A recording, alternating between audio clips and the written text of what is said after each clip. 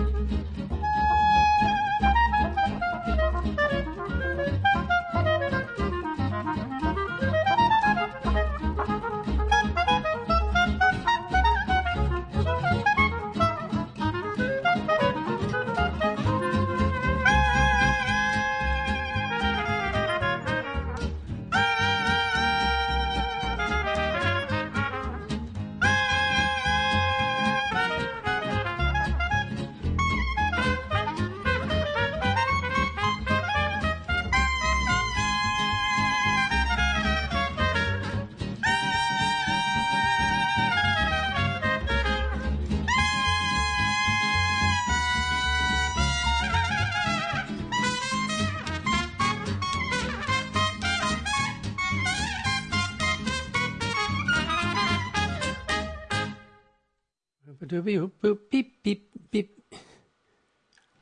Alan Vichet. And it says that bassist Phil Fanigan, Fanigan, is there a bass player called Phil Fanigan and not Phil Flanagan? Is it a typographical error? We'll have to look at that. You know about these things. I don't. Thank you for listening to The Humble Farmer, by the way. With any luck at all, you know, I am playing old-fashioned music just for you every day right here on your favorite radio station. Thank you. Thank you again for listening. Is there anything more exhausting for a 3-year-old child than spending a rare weekend with a loving and indulgent grandmother? Here's the poor little kid all tucked in, you know, as Mimi reads a bedtime story. And every time the little eyes close, there's a loving tug on the child's sleeve and a, wake up, wake up. Don't you want to hear what happened to Peter Rabbit?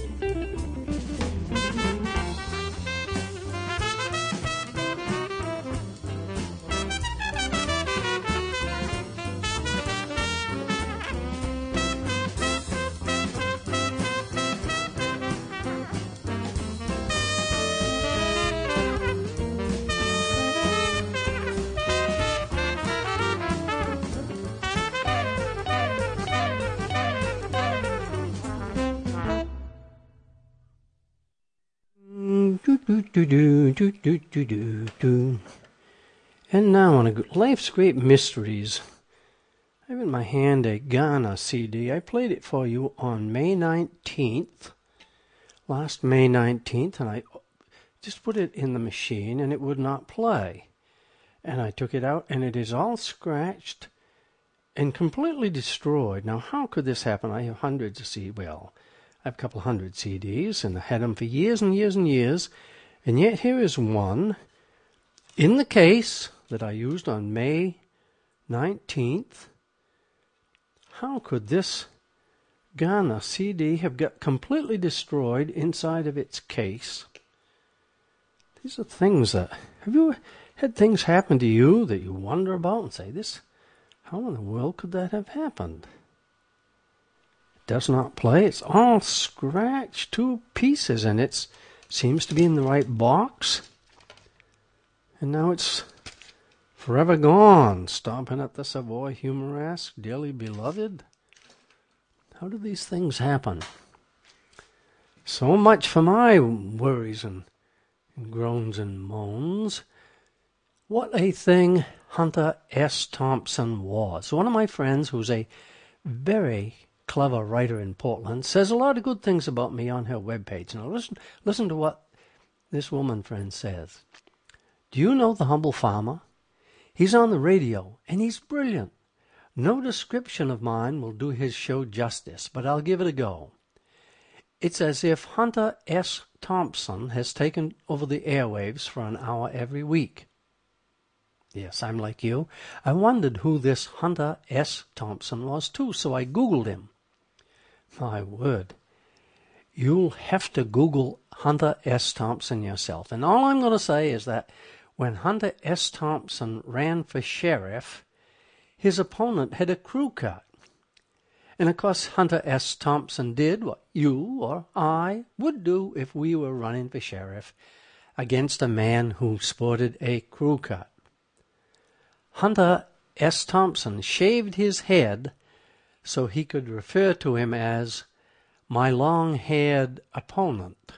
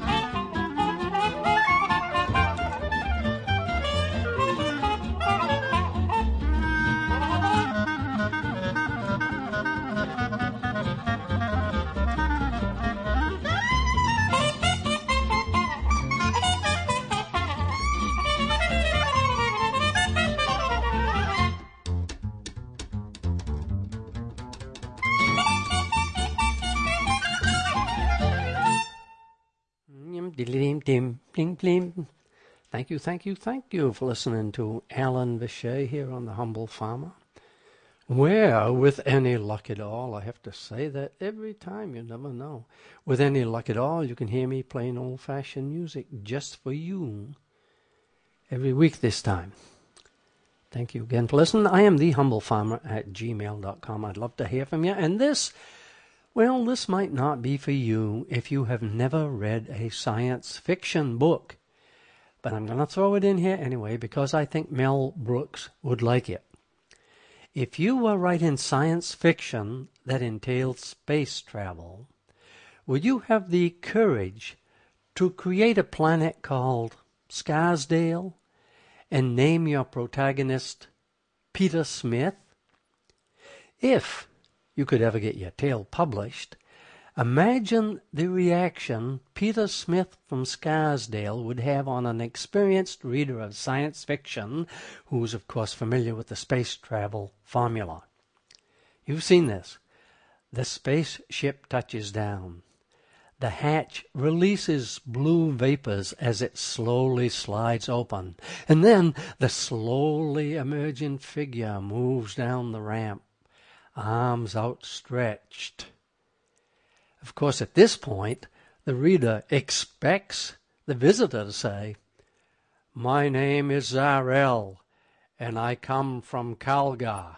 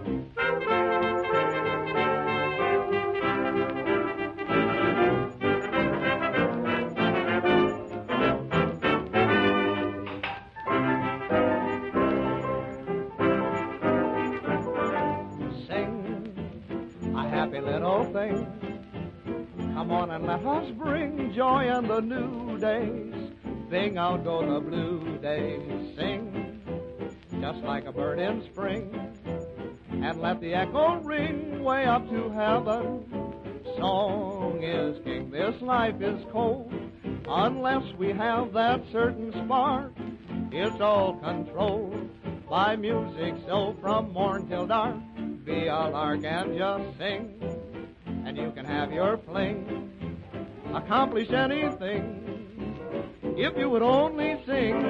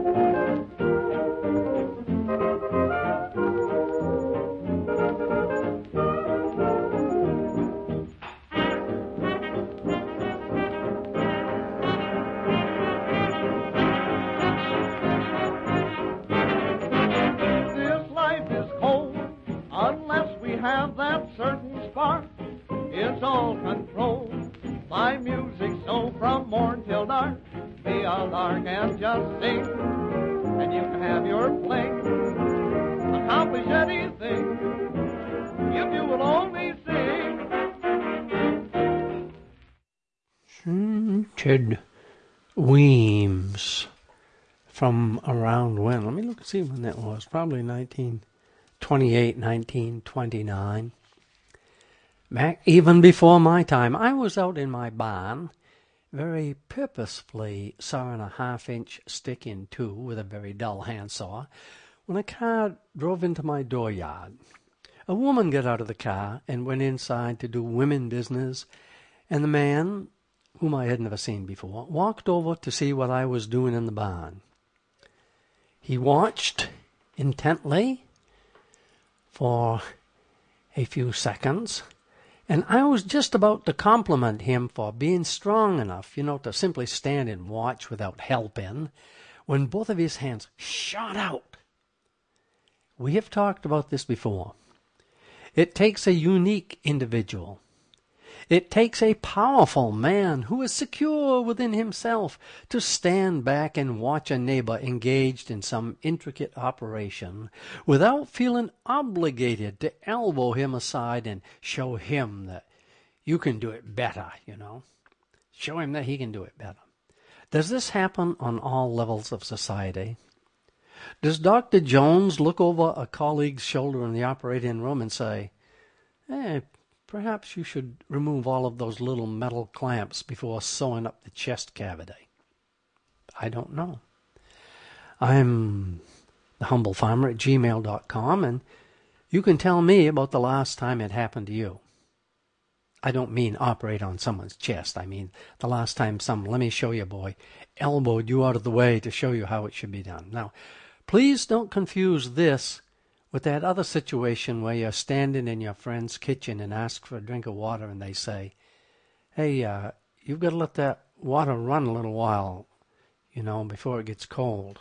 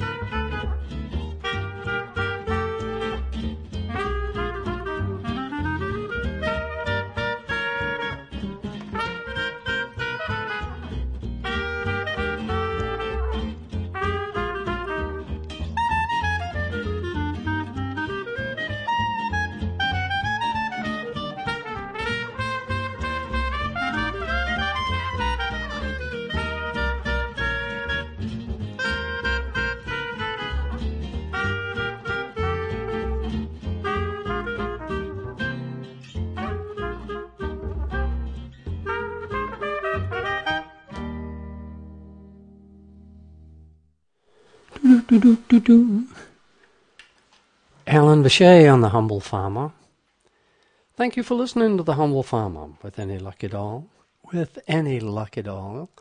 You can hear me playing old-fashioned music just for you every week at this time right here on your favorite radio station. Thank you again for listening. There are times, we're going to talk about art now. Ready for art? There are times when I would go along with an educated guess, and there are times when an educated guess is probably no more than hooey. Can we possibly know what men were thinking 30,000 years ago when they painted woolly mammoths on cave walls? What do you think? One authority writes, "The probability is that the leading cave artists were great men who gave themselves airs." Would you not suspect that this was written by a person who was at one time or another snubbed by an artist? I live in St. George, Maine. St. George, Maine is a town that is infested with artists. And from what I've heard and seen, artists are no snobbier than house painters or plumbers. And should an artist produce his or her impression of me on canvas, and many have done so, there is no way you can get me to believe that they have captured my soul. The most impressive, the most famous painting an artist ever did of me was one in which he left me out. I posed for it. The name of that painting is The Bell Rope. The Bell Rope. A rope that was used to pull the church bell had more personality than I did. After he'd done the pencil sketches, the artist said he got thinking about it and realized that the final picture was better without me. Just the bell rope. Did you know that anthropologists no longer think that cave painters believe their pictures brought them luck in the hunt? It seems that superstition was introduced thousands of years later when it was used quite effectively to squeeze money out of people. Now, you and I have read in many places that artists often have affairs with their models. But do not professors have affairs with their students, and do not people who work in stores or offices hold hands behind the water cooler? Perhaps you've done it. And even if you are not an artist, how many times have you invited some innocent and unsuspecting young thing into your home, ostensibly to view your art collection?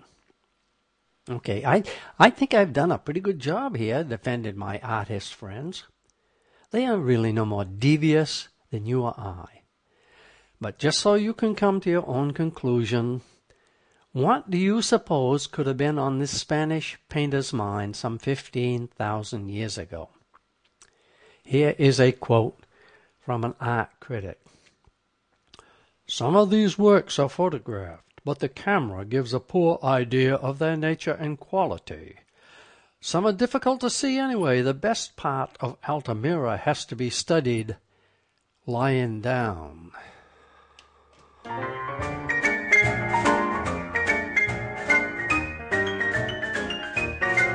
I want to hear it again, I want to hear it again. The old piano roll blues. We're sitting at the upright, my sweetie and me, pushing on the pedals, making sweet harmony. when we hear rinkety-tink and we hear plinkety-plink. We cuddle closer, it seems, and while we kiss, kiss, kiss away all our cares. Player piano's playing a razzmatazz. I want to hear it again, I want to hear it again. The old piano roll blues.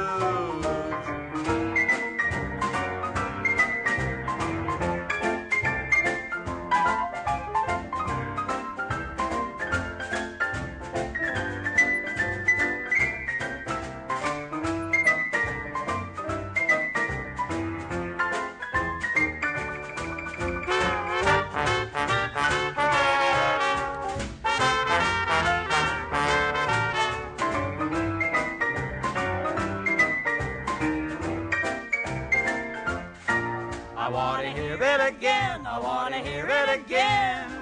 The old piano roll blues. We're sitting at the upright, my sweetie and me, Pushing on the pedals, making sweet harmony. when we hear rinkety-tink and we hear plinkety-plink. We cuddle closer, it seems, and while we kiss, kiss, kiss away all our cares. The player piano's playing a razzmatazz. I wanna hear it again, I wanna hear it again, the old piano roll blues.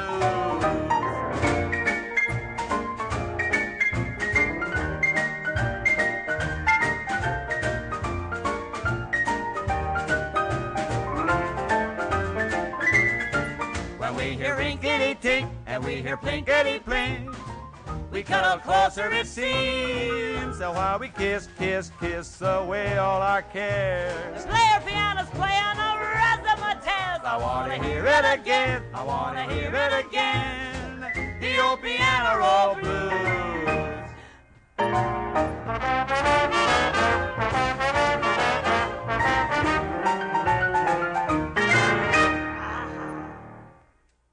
Was that piano in tune? It sounded awful out of tune when it started there. Is that just my ear? Did you say to yourself, my word, that piano is way out of whack? Listen closely. Oh, Hoagie Carmichael, by the way. Listen closely and you will learn how not to grill meat. When I asked my computer guru what he liked, he said porterhouse steak. My wife Marcia, the almost perfect woman, went to the market, and when she came home, after ensuring a comfortable retirement for 2 ranches in Montana, I went into my storage shed and dug out a gas grill. I hadn't used it for years. It had rusted out. It broke in 2 when I picked it up, so I threw it aside and I dug out another gas grill. 2 small school desks were on top of it, so I brought one of these school desks into the house for the grandchildren. Do you find surprises in your storage shed if you only look in there once a year? This is sad. Carpenter ants had invaded our fir tree friend John Longwood, and there was a 10-inch pile of fine sawdust between his legs. You remember my friend John Longwood that lives in the hen house there. Anyway, I dragged the grill up to the driveway. I hooked up a gas bottle and I touched her off. Bad plan. First, you should take it apart. Take it all apart and clean out generations of little smiling mouse skulls and everything else that's collected and been left behind over the past 15 years. And even after taking the grill apart, washing it out and putting it back together, well, be prepared for a unique experience when you warm up those little volcanic rocks in your grill after they have soaked in mouse urine for 12 years. Then, leaving nothing to chance when I got that far, I emailed my friend Nick Dilla in Great Barrington, Massachusetts, to find out how to use a grill. Grilla Dilla, as he is called, is one of the world's leading experts on grilling everything but hardened criminals. And Grilla Dilla sent me 123 pages of his book, asking for nothing in return but a Norbert Twitchell t-shirt. Yes, Grilla Dilla sent me comprehensive directions on how to use a grill. But of course, nowhere did I read that the dripping juice would catch on fire. So I followed the directions and stood there like a numbie and watched the meat burn to a crisp.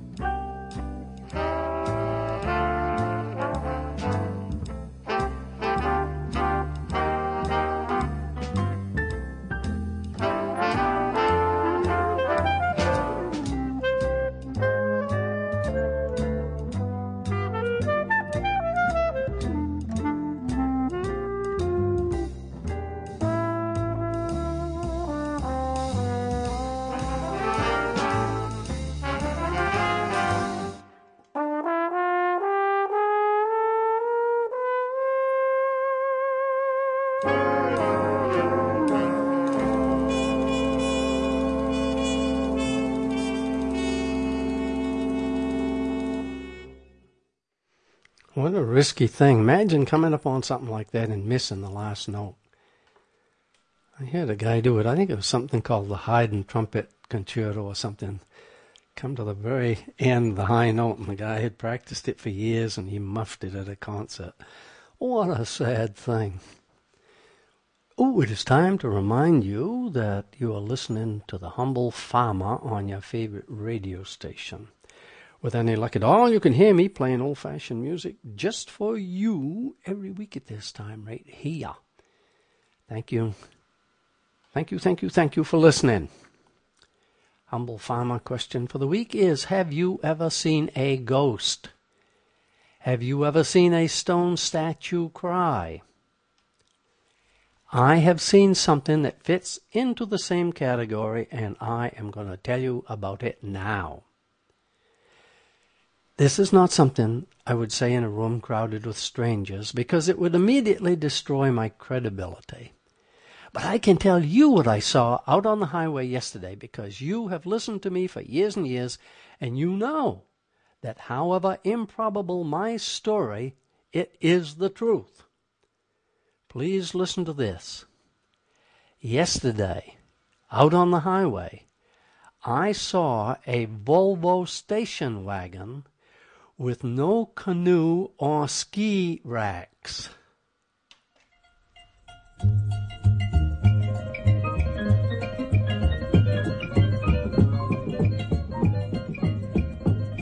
Way down among Brazilians, coffee beans grow by the billions, so they've got to find those extra cups to fill. They got an awful lot of coffee in Brazil. You can't get cherry soda, 'cause they've got to sell their quota, and the way things are, I guess they never will. They've got a zillion tons of coffee in Brazil. No tea or tomato juice, you'll see. No potato juice, 'cause the planters down in Sanders all say no, no, no. A politician's daughter was accused of drinking water and was fined a great big $50 bill. They got an awful lot of coffee in Brazil.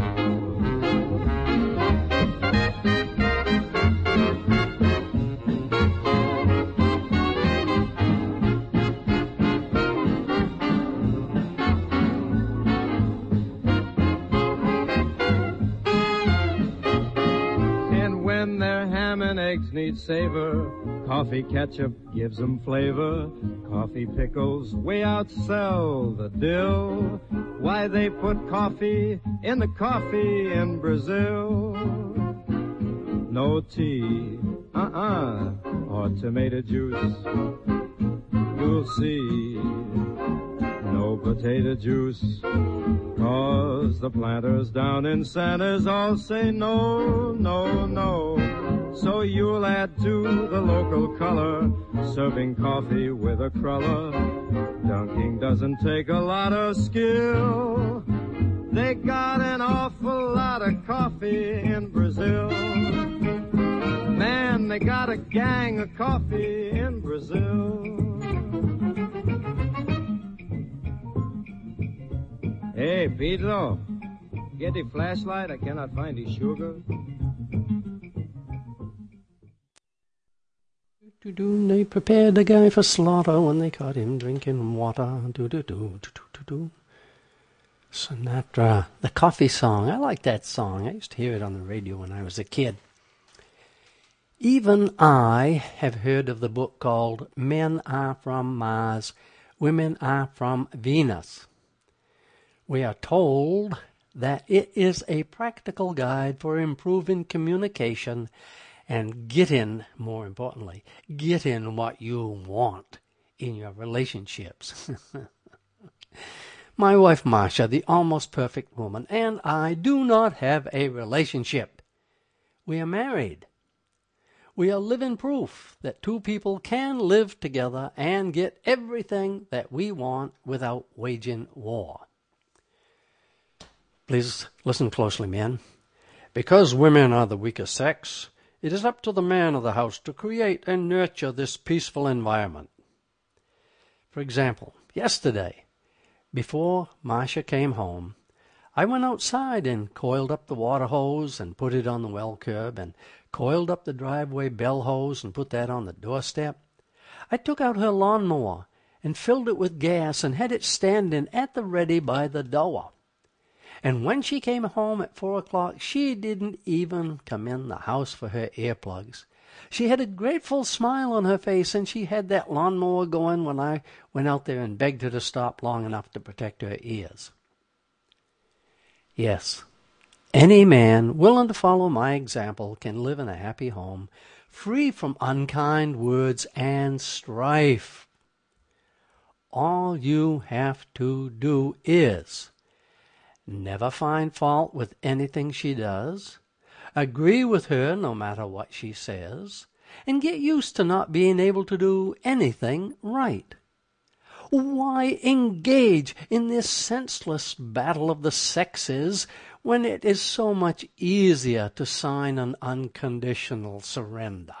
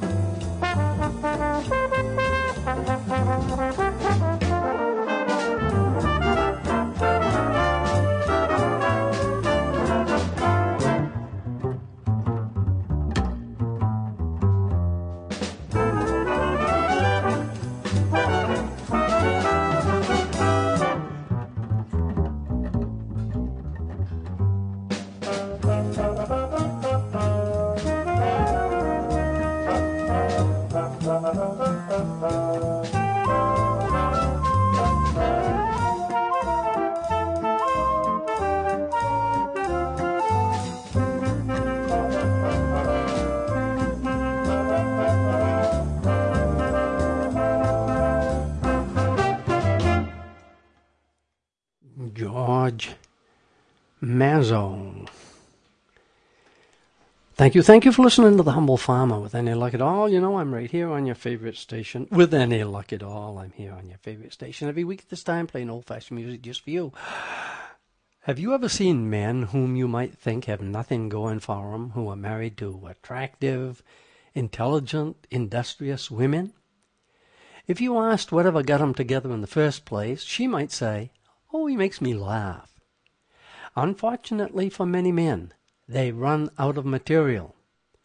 Movies, books, and plays have been written about wives who are still able to evoke a painful smile the 38th time they hear their husband tell one of his sharp-worn stories.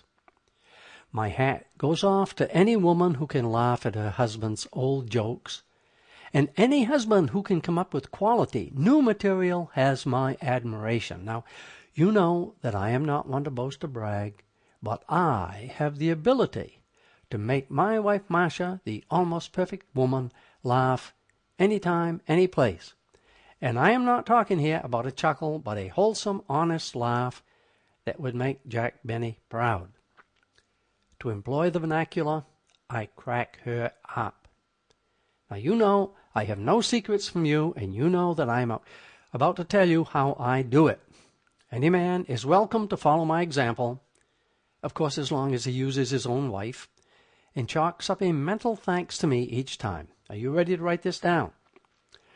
I gently seize my wife Masha by the shoulders. I gaze deeply and lovingly into her eyes, and then, having captured her attention, as it were, I say with a deep and mellifluous voice, "My dear, please remember that I am the boss in this house."